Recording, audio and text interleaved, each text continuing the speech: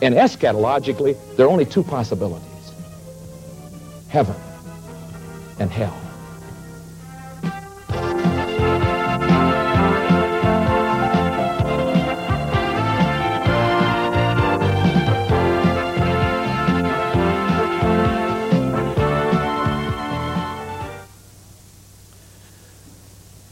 All right, I want to move through a lot of material today, and it's going to take some good cooperation on your part in flipping from page to page as I move along. Let me just pick up where I left off yesterday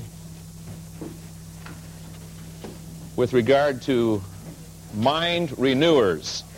Romans 12:2. Mind renewers, in this case, from prophecy. It's by the focusing of my mind on the eternal Word of God that I find myself metamorphosed, changed from glory to glory into the very image of Jesus Christ. And consequently, yesterday we tried to focus for a little bit of time on 2 Peter 3:10-14, in which God does a very interesting thing, which is true of all of prophecy. He takes us out in a time capsule. He takes us way out in the future and lets us look back at the present. That's prophecy.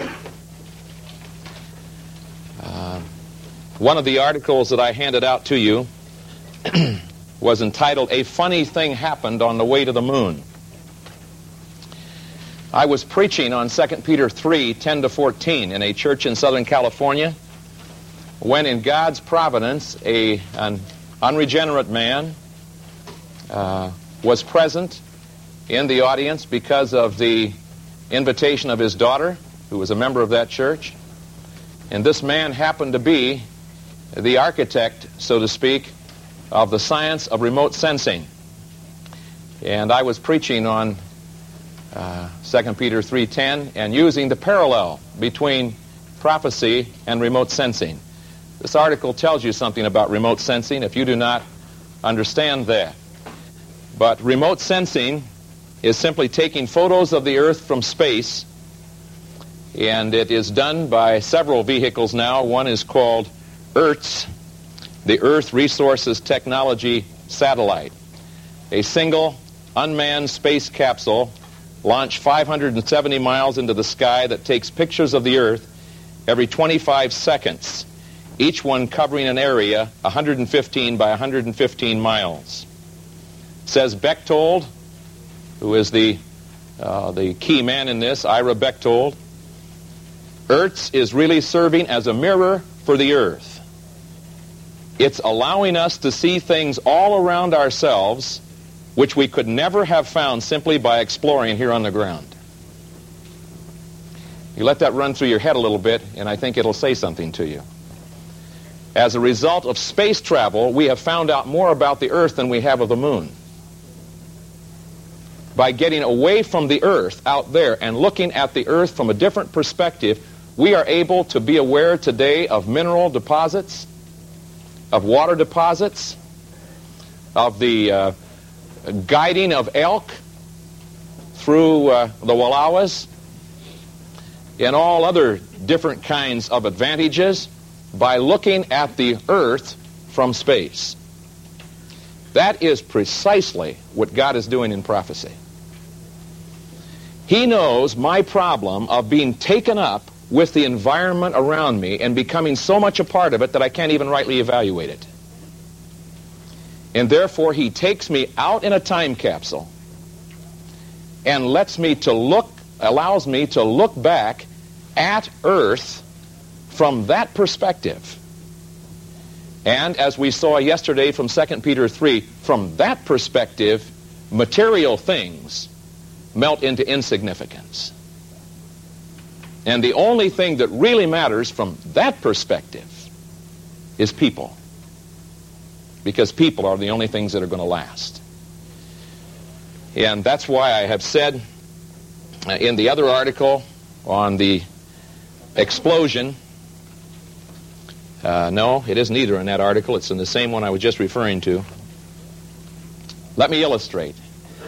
Living in the midst of an affluent, materialistic, and self-centered society causes me to lose perspective with respect to material things. I find myself not only in, but of the world. I tend to develop misplaced values and priorities. And by the way, there's never been a greater misnomer than the point that is being made in our educational system today of values clarification. If there's anything that science has tended not to be, it is values clarification. It ought to be called values confusion. If you want to get values clarification, you go to the Scripture. You don't get it by looking at a materialistic society. They don't have the slightest idea what values are, because they can't know, for they don't know God. They don't know true value. Thus, God, in an act of grace, takes me for a trip in a time capsule and shows me all these things that are going to be destroyed. When I let this good word from God about the future sink into my thinking, it will change my investment of my resources in the present. What an idiot I would be to invest my resources in things that don't last any more than I have to. I will see to it that I invest in things that count. And therefore, I refer back to this. I will find it easier to keep the good priorities Jesus set forth in Matthew 6:19-21. Lay not up for yourself treasure on earth, where moth and rust doth corrupt, and where thieves break through and steal. But lay up rather for yourself treasure in heaven, where moth or rust do not corrupt. And I may add in, where inflation doesn't break in and steal either. For where your treasure is, there will your heart be also. You want to get your treasure, you want to get your heart in heaven, get your treasure there. If you've got most of your treasure here, dying will be hard for you. If you've got most of your treasure there, dying will be easy for you. That's why Paul could so easily say that he really desired to die and be with the Lord, even though in the intermediate state he would be without a body until the resurrection of the body. He said, I'd still rather do that. Would you? What made him able to do that? He had more on the other side than he had here. Who could really want to live in a prison cell for the rest of his life? But that came in carrying out God's commission for him. And he said, I'm willing to do it. If that's what taking up my cross means here, I'm willing to do that. But I'd far rather be absent from the body and present with the Lord. Now, that leads me to the second area. One, decreasing materialism, and second, increasing mental health. These are just two of the things that are listed in your notes as benefits. And I'm going to hand out to you later another article that has 20-some benefits listed, specific statements of Scripture. I'm only trying to zero in on a couple of them. It would take the rest of the semester to really get into all of these. But turn in your Bibles to 2 Corinthians chapter 4. 2 Corinthians chapter 4. I have quoted the passage on that little article. 2 Corinthians chapter 4. This is a passage you could well meditate on for hours and benefit by it. I'm only going to take a couple of minutes. In the passage, which comes right after, by the way, the passage that I often quote to you, which is my life verse, 2 Corinthians 3:18, we all with unveiled face, beholding as in a mirror the glory of the Lord, are changed into the same image from glory to glory, even as by the Spirit of the Lord. After Paul says that, then he says this, therefore, since we have this ministry, as we have received mercy, we do not lose heart. Catch on to that phrase. We do not lose heart. In the midst of his situation, he didn't lose heart. Now, read on. He goes through, and I'll not take the time to read 2 through 12 down there. He talks about what they have gone through, persecuted but not forsaken, We're perplexed but not in despair, struck down but not destroyed, always carrying about in the body the dying of the Lord Jesus. Goes through all of that. And then he says, verse 16, again, therefore, we do not lose heart. Even though our outward man is perishing, yet the inward man is being renewed day by day. Now, some people today can lose mental health because of their focus. They're navel gazers. They're all the time focusing here on the body. And lo and behold, they see the body is decaying. And they get paranoid about that. I have a lot of people today asking me, well, how do you feel? I say, great. I'm fulfilling biblical prophecy every day. Well, what do you mean? Well, the Word says that the outer man is decaying, and I can testify to that. My outer man is decaying. It seems like every time I turn around, I find something else wrong with it. So now I'm going to the doctor for echocardiograms to watch the mitral valve malfunction. And then he says, take these diuretic pills that'll take the water out of your legs. You're carrying around 15 pounds too much in your legs. And I'm learning a whole lot about the anatomy of my body. And the basic thing I'm learning is it's going to pot. Now, should I be surprised by that? Do I expect it to last for eternity? It has served me well. But I can testify to something else. And that is, while my outer man is decaying, my inner man is being renewed day by day. And that's what really counts, because that's going to last for eternity. But I've got to get my perspective right.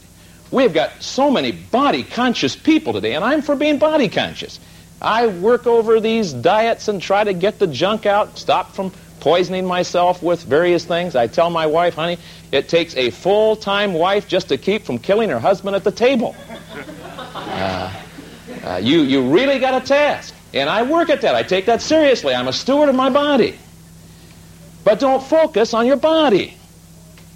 Because your body, this body is going to decay unless by God's good grace we get raptured before that time. But it's going to decay. But my inner man doesn't have to decay. My inner man can keep getting more like the person of Jesus Christ every day. And even through the ragged fragments of my body, that will shine through. The beauty of Jesus Christ through you can be better every day. It doesn't have to get worse. So I'm fulfilling biblical prophecy in a certain sense. Therefore, he says, we don't lose heart.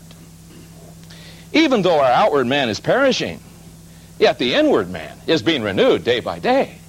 So from a prison cell, he could write his epistle on rejoicing. Now you tell me what sanity is there in that, unless you've got information that somebody else doesn't have. He could write on joy from a prison cell. You see, his focus wasn't on the prison cell. His focus wasn't on his decaying body. His focus wasn't on his ophthalmia. I guess that's what he had. Running eye disease. It wasn't on that.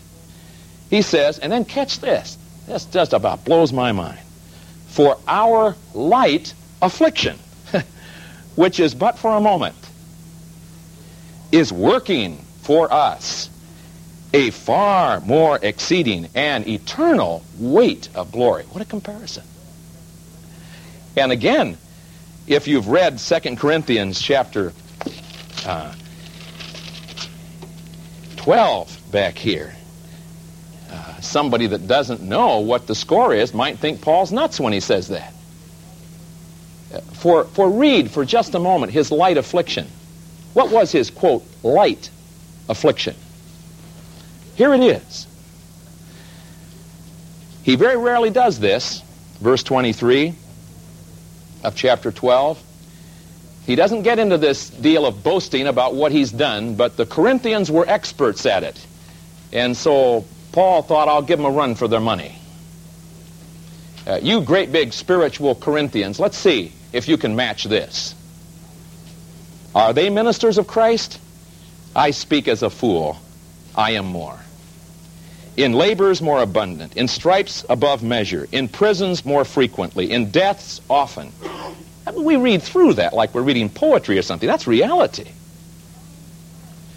From the Jews, catch this, 5 times I received 40 stripes minus 1. Those 39 stripes were calculated to kill a person. Those leather thongs with bits of metal and glass woven into them, when they tore across his back, literally opened up the flesh of his back. You ever been beaten? 40 times less 1? Paul says 5 times. And that was just a part of it. 3 times I was beaten with rods, for a little variety. Once I was stoned. And you have to understand that culturally to understand what he's talking about. It's not what some people have happened to them today. 3 times I was shipwrecked.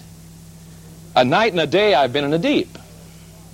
In journeys often, in perils of waters, in perils of robbers, in perils of my own countrymen, in perils of the Gentiles, in perils in the city, in perils in the wilderness, in perils in the sea, perils among false brethren, in weariness and toil and sleeplessness often, in hunger and thirst, in fastings often, in cold and nakedness, and besides the other things what comes upon me daily, my deep concern for all the church. Now go back to 2 Corinthians 4. My light affliction. You see, by the time you get through reading that, you don't have any affliction. You don't know what affliction is. But he says in 4, for our light affliction, what causes him to evaluate his affliction as light? What causes that? Well, look at it. Our light affliction is working for us. Number 1, it's just for a moment. It's just for time. And that is nothing in comparison to eternity. This is just time. And furthermore, not only is it just a moment, but it's working for us. The affliction is working for me. What's it doing? It is producing for me an eternal weight of glory, manifestation. I am becoming today, Paul says, what I'm going to be in the life to come. So all of the future is focusing on the present. What I do today with what I have is the raw material out of which my position of service for him in the life to come will be made. Is this mighty heavy stuff? My affliction? That's light. In comparison to the time and to the product that it is producing. And then he gives you the clue. Verse 18, while we do not look at the things which are seen. Boy, I think that would increase mental health. We don't look at our ailments. We don't focus on those. What do we focus on? We focus on ultimate reality. This is not ultimate reality. This bag of bones one day is going to be put in a grave, and it's going to go into dust, and one day, by God's miraculous power, he's going to resurrect a body just like the one I put in the grave, minus all the imperfections. It will be identifiable when I am with him. He says, that's what I focus on. We do not look at the things which are seen, but at the things which are not seen. How can I look at things not seen? Where do you find things not seen? Anybody, where do you find it? You don't know. Dee Dee, where do you find things not seen? You don't know. Bob, where do you find things not seen? Let me introduce you to it. Right here, this book. That's the only place in all the world where you can, with assurance, read about things not seen. That's prophecy. That which is yet to come. See, God who controls history, God who is the author of history, the Alpha and the Omega, the beginning and the ending, the one who started it is going to finish it. And he says, I alone can tell you what's going to happen. So Paul says, I know him. I know him. And he gave me a book. He gave me a manual to operate by. And I can look ahead and I can see things not seen yet. which are just as sure to come to pass as the things that are seen. For the things which are seen are temporary, but the things which are not seen are eternal. I submit to you that even in seminary, the hassles that you go through, the problems you go through, the trials you go through, will melt into insignificance. You will be able to be beaten up and tossed out and take it if you have your focus right. You will be able to starve to death if you have your focus right. But if your focus is on things around you, you won't be able to handle any of those things. That's powerful stuff. That's a mind renewer from prophecy, from the Word of God. You get hold of this subject, and you get hold of the content of it, and it'll do something far greater than satisfying your idle curiosity about filling in some of the empty spots in your eschatological time chart. There's something far greater in eschatology than identifying the Antichrist. The greatest value of prophecy is to allow me to live a godly life today, because I know what's going to happen. So when it comes even to my paycheck, I will be helped in spending that paycheck if I focus on prophecy. But if I don't, I will be caught up with the problems of mental health of my age, and I will be caught up with the materialism of my age, and I will become conformed to the world. The practical value of prophecy. Why study prophecy then? Reasons related to God, reasons related to the Word of God, and reasons related to the man of God. What a subject. Now, having said that, I want to talk about the cautions. Before I do you have any questions so far, what we have said? Pretty hard to respond to that unless you're making a decision.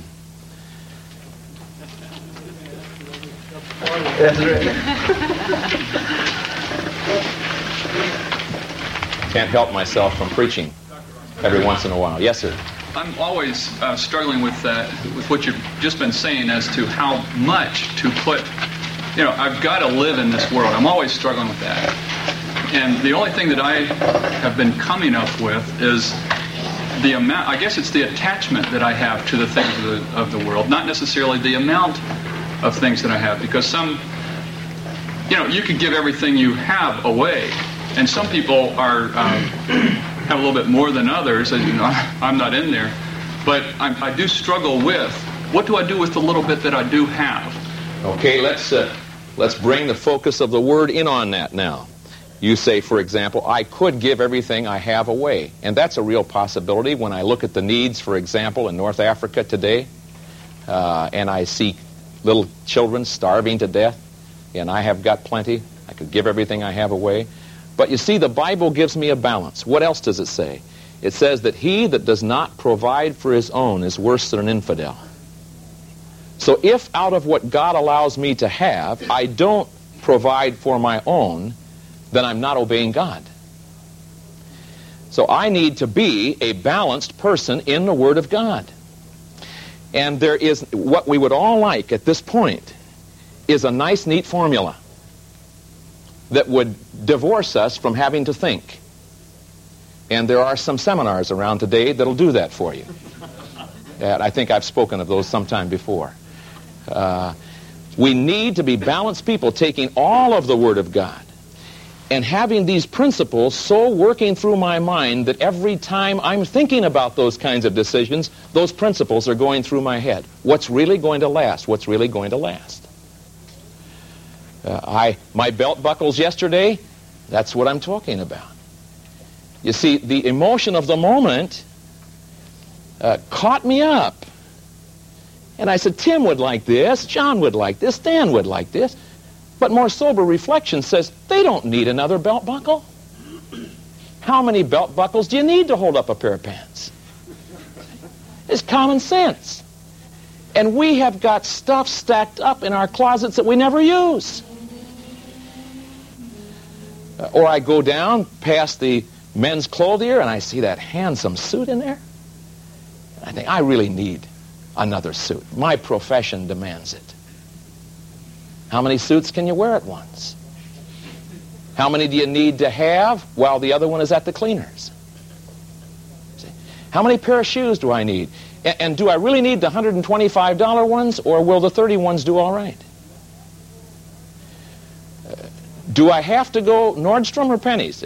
No commercial there. See? I've got to think. I like what John MacArthur said on one occasion. He said, I never buy anything the first time I go down there. I go back and reflect on it. I'll lose some good deals that way, but I'll save a whole lot more. And generally, anything you can buy, you can get on sale someplace, if I'm really concerned about it. By the way, I just got a note yesterday from a friend of mine who's vice president at Liberty Baptist College, Sumner Wimp, and a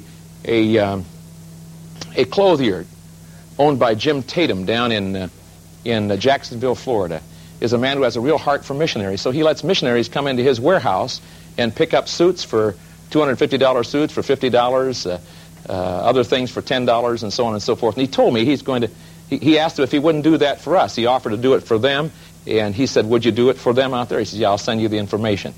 So you can be thinking about that. But there are things like that whereby we can save money. Now, why do I want to save money? Because money is raw material. It's resource that I can do something with.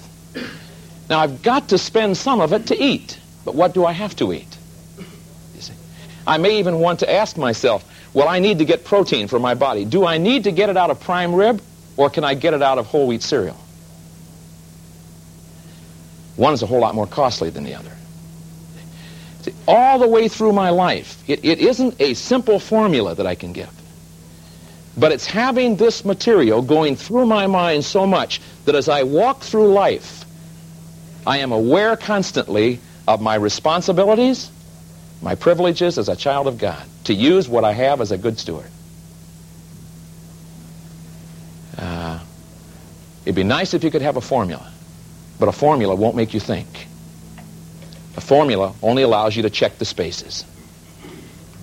Principles make you think, and they're very individualized. So I can't lay it down for you, and you can't lay it down for me, but every one of us can take Matthew 6:19 to 21, and we can have it running through our mind. That was a mind renewer that Jesus gave. Don't lay up treasure for yourself on earth. Don't lay up treasure for yourself on earth, where moth and rust corrupt and thieves break through and steal, but lay up for yourself treasure in heaven, where moth and rust don't corrupt, where thieves don't break through and steal. And then he gives you the big principle. Where your treasure is, there will your heart be also. Do you want to long for heaven? Get your treasure there. One of Spurgeon's members took him to see his lovely palatial home. And Spurgeon went from room to room. He looked at the beautiful Persian carpets, the tapestries, the mosaics, the paintings on the walls. Nothing but money, money, money, and beautiful, well done. In the bathroom, gold mosaic in the bathtub. Went outside of the house, swimming pool, all like that. And finally the owner said to Dr. Spurgeon, well, Pastor, what do you think of it? And he said, what does a pastor say at that point? He did not want to deny the beauty of it. And he didn't want to totally wipe out his parishioner. And so he simply said these words, these are the kind of things that make dying hard. Boy, that's insightful. Every material thing, every earthy thing is like a nail being driven through my body that attaches me to the earth. And you get enough of those through you, and it's only going to be the omnipotence of God that will ever extricate you from it. It's a lot better to hold things loosely. I think that's the epitome of Christian virtue, Acts chapter 3. They did not consider anything they had was their own. What does our society say? My, my, my, my, my. What's Paul say the epitome of Christian virtue is? They did not consider that anything they had was their own. But they held everything koinonia. They considered that what I have in stewardship. And I want to spend it wisely. I need to use some for myself. I need to use some for my family. I need to use some for my church. I need to distribute it. How will I know how to distribute it? You won't know how to distribute it from the world system. Now, I'm going to stop pretty quick on this, but I get going on it, and it really gets my blood moving. Do you remember, not long ago, when 5,000 people gathered in a Philadelphia mall to buy 35 Cabbage Patch dolls? There's a nation gone crazy. And one of the man that couldn't get one was so disenchanted by not being able to get a Cabbage Patch doll for his daughter that he hopped a Concorde to London and bought one in London and came back with it. Oh, he can be grateful that God is patient. For God loves the people in North Africa as much as he does the people in Philadelphia. And when his resources are so manhandled like that, it can only take infinite patience that can keep him from utterly blotting out that man. And then when they couldn't get Cabbage Patch dolls, it was Care Bears. Everybody's got to have a Care Bear. And what America really needs is one more Care Bear. See, we better start thinking. The resources are ours in trust. Prophecy will help me in that. It'll help to decrease materialism. It'll help to increase mental health. I'll be able to live above it if I can get my head screwed around right. Well, lest I get wrapped up in that again, let me move. The last thing I want to say on this introduction and the practical value of prophecy is proceed with caution. Because today there are a lot of people that have gotten involved in this, and frankly, we have got some real religious nuts running loose. And so in your notes, you have 4 areas of caution. And I want to begin with beware of inordinate curiosity. That is, curiosity that goes beyond reasonableness.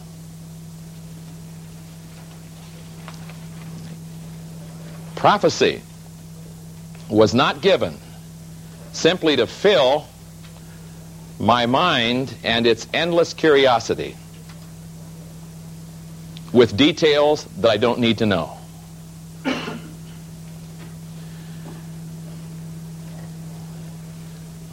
In Acts chapter 1, Jesus made some statements that protected his disciples against 2 things that were current in his day and are still current today.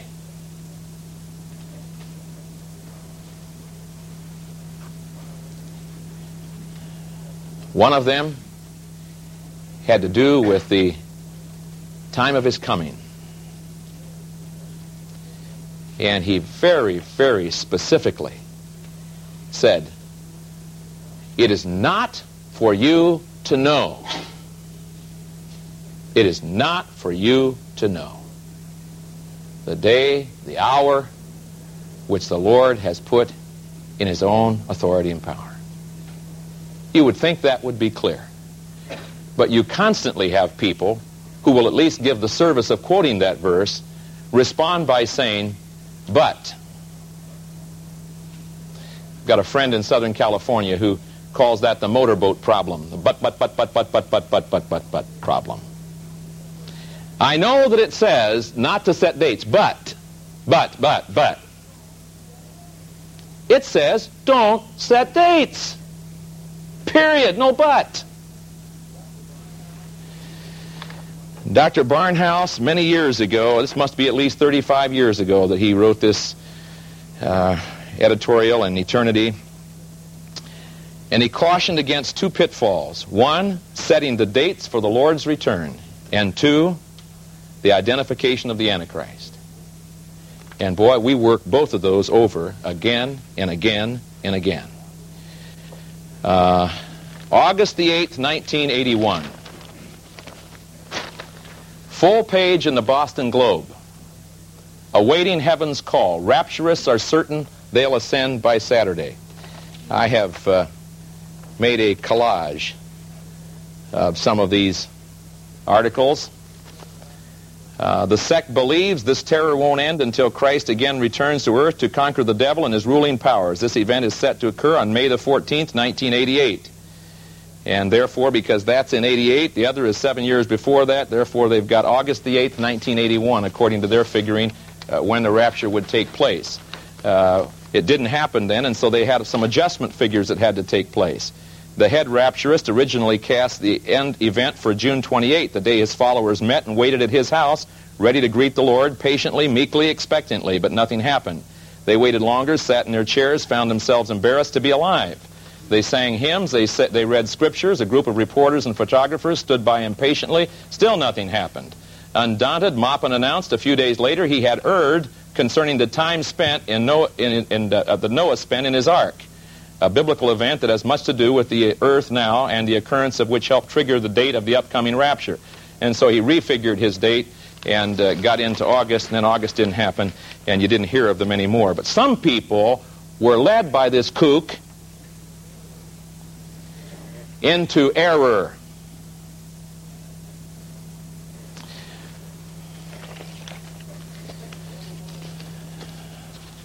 Will the world end in 1984? The JW say so, or they said so. They also said so in 1889, in 1914, in 1918, in 1922, in 1925, 1931, 1941, 1968, 1975. And their final statement in 1975 is, we never predicted when Armageddon would come. We said 6,000 years of human existence will terminate in 1975. Liars. And unfortunately with God's truth. Author says millennium will begin in May 1990. This is a electronics fellow who got in it from his end of things. He's got that figured out. Another one from Demography says we'll be squeezed to death by 2026. Stephen Board, in his editorial for Eternity, says a sense of history can help us here if we will listen. Note that all previous predictions of the second coming have been wrong. They missed in. Now here are specific times that were given. AD 179, 650, 1000, 1044, 1065, 1182, 1260, 1297, 1300, 1694, 1843, 1844, 1911, 1933, 1968. Gets disgusting, doesn't it? When you realize that it's God's truth that's being manhandled by people. God doesn't take lightly to that. Recently, a series of eschatological works were reviewed by Ward Gask of Regent College under the title Future Fact and Future Fiction. And he says,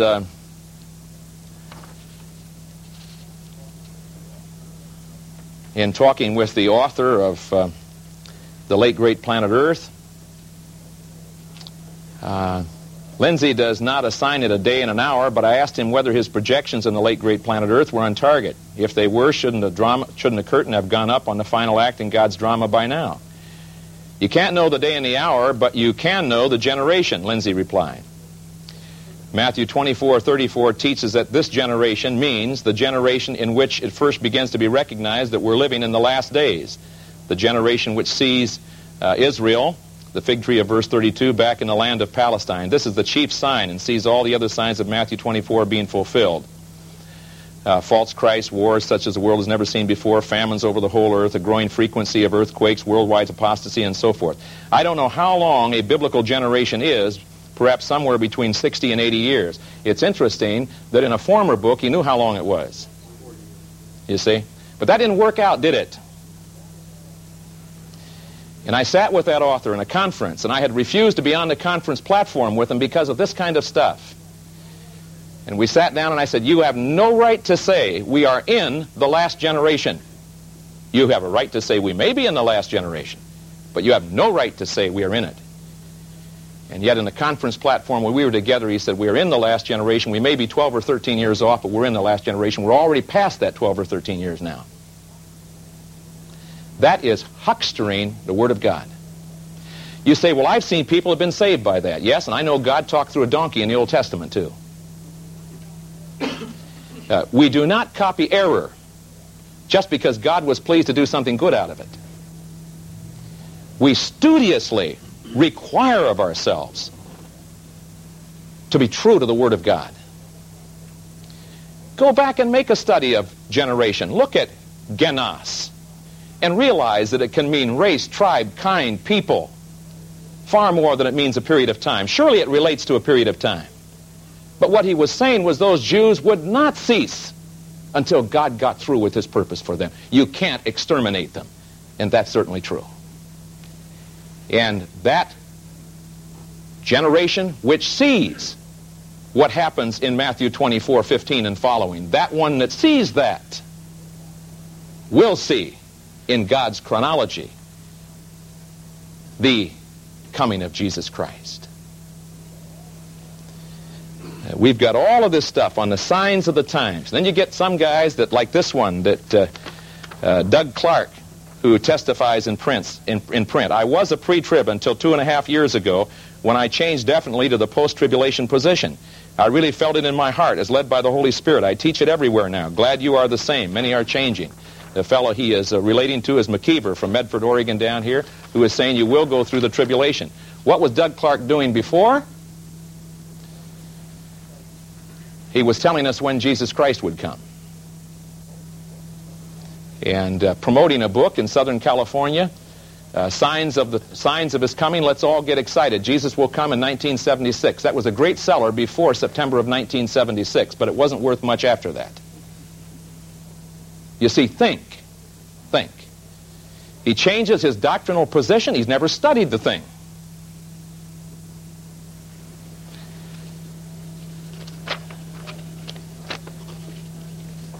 An article called The Signs of the Times.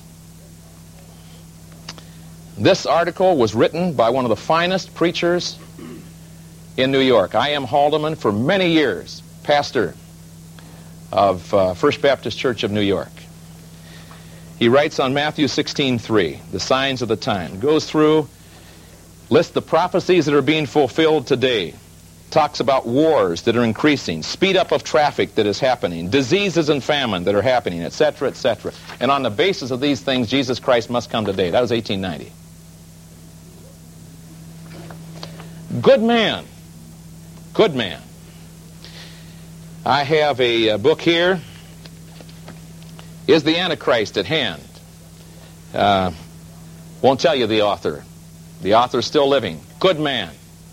Great man. God has used him mightily. Is the Antichrist at hand?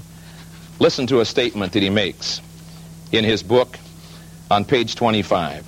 No.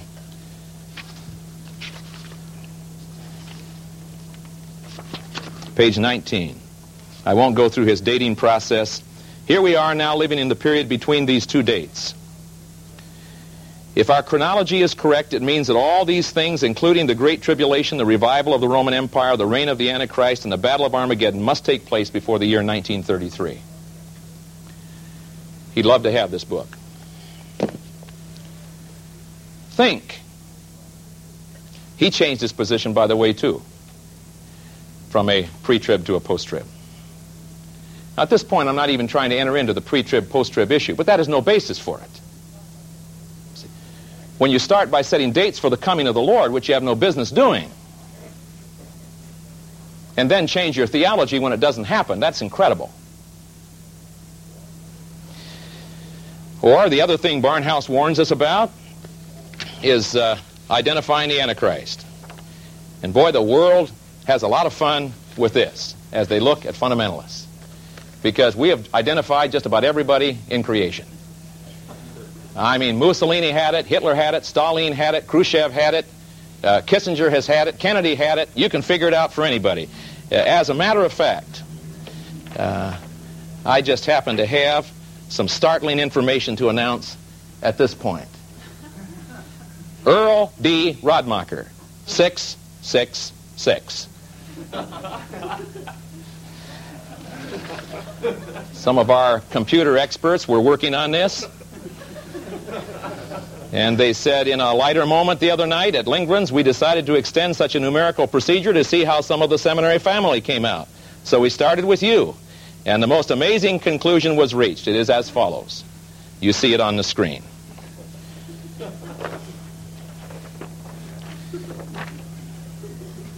Becomes nonsensical, doesn't it?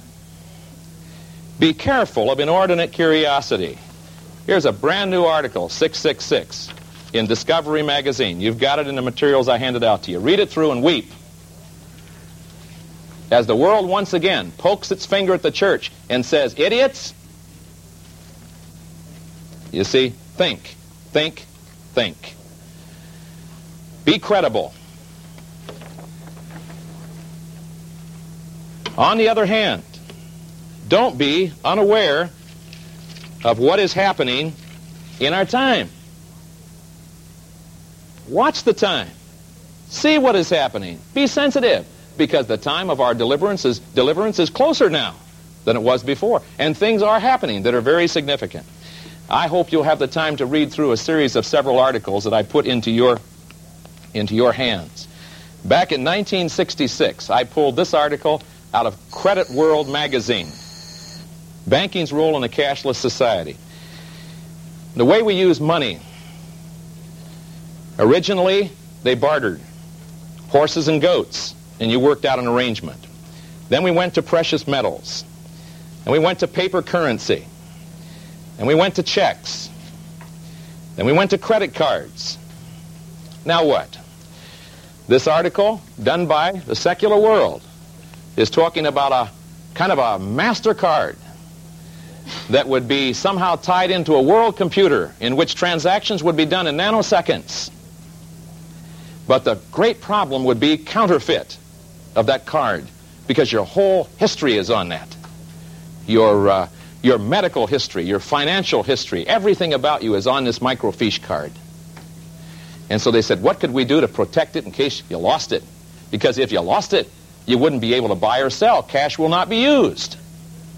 So they suggested filming it, photographing it on the palm of one's hand or on his forehead, so that when you come into the store, you can stand in front of that machine, you have your thing you want to buy, you give it to them, you stand in front of that, you immediately get a word that you don't have any money in the bank, or that you do and they deduct it.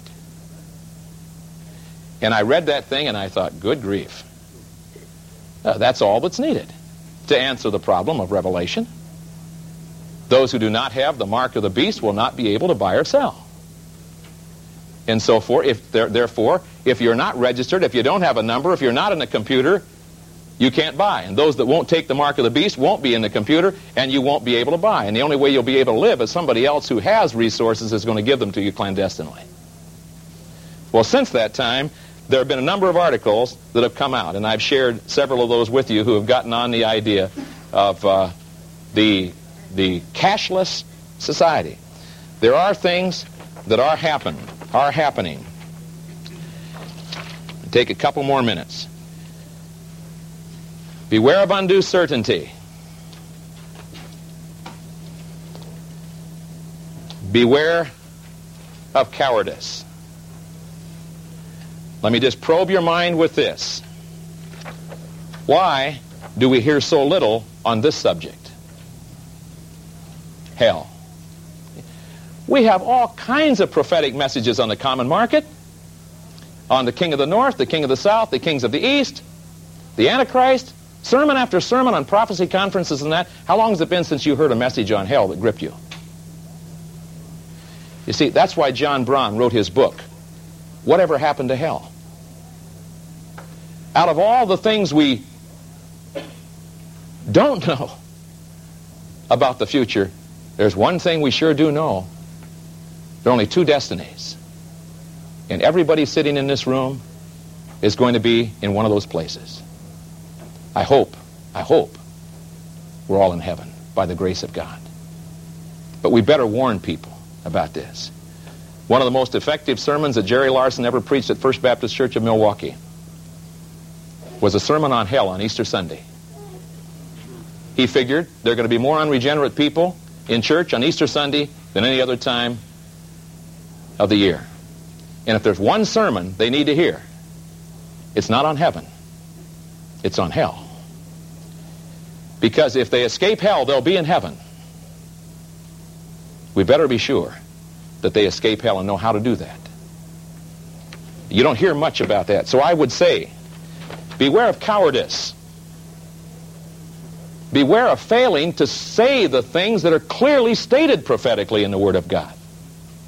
And then finally, beware of complacency. Jesus Christ said, in as simple a language as you can put it, I will come again. Said to Peter when he was at the pit of despair, Peter, don't be shaken from your moorings. Believe in God. Believe also in me. In my Father's house are many dwelling places. I go to prepare a place for you, and if I go and prepare a place for you, I will come again and receive you unto myself. What a hope! When I die, or when I am raptured, in either case, to be absent from this place is to be present with Jesus Christ.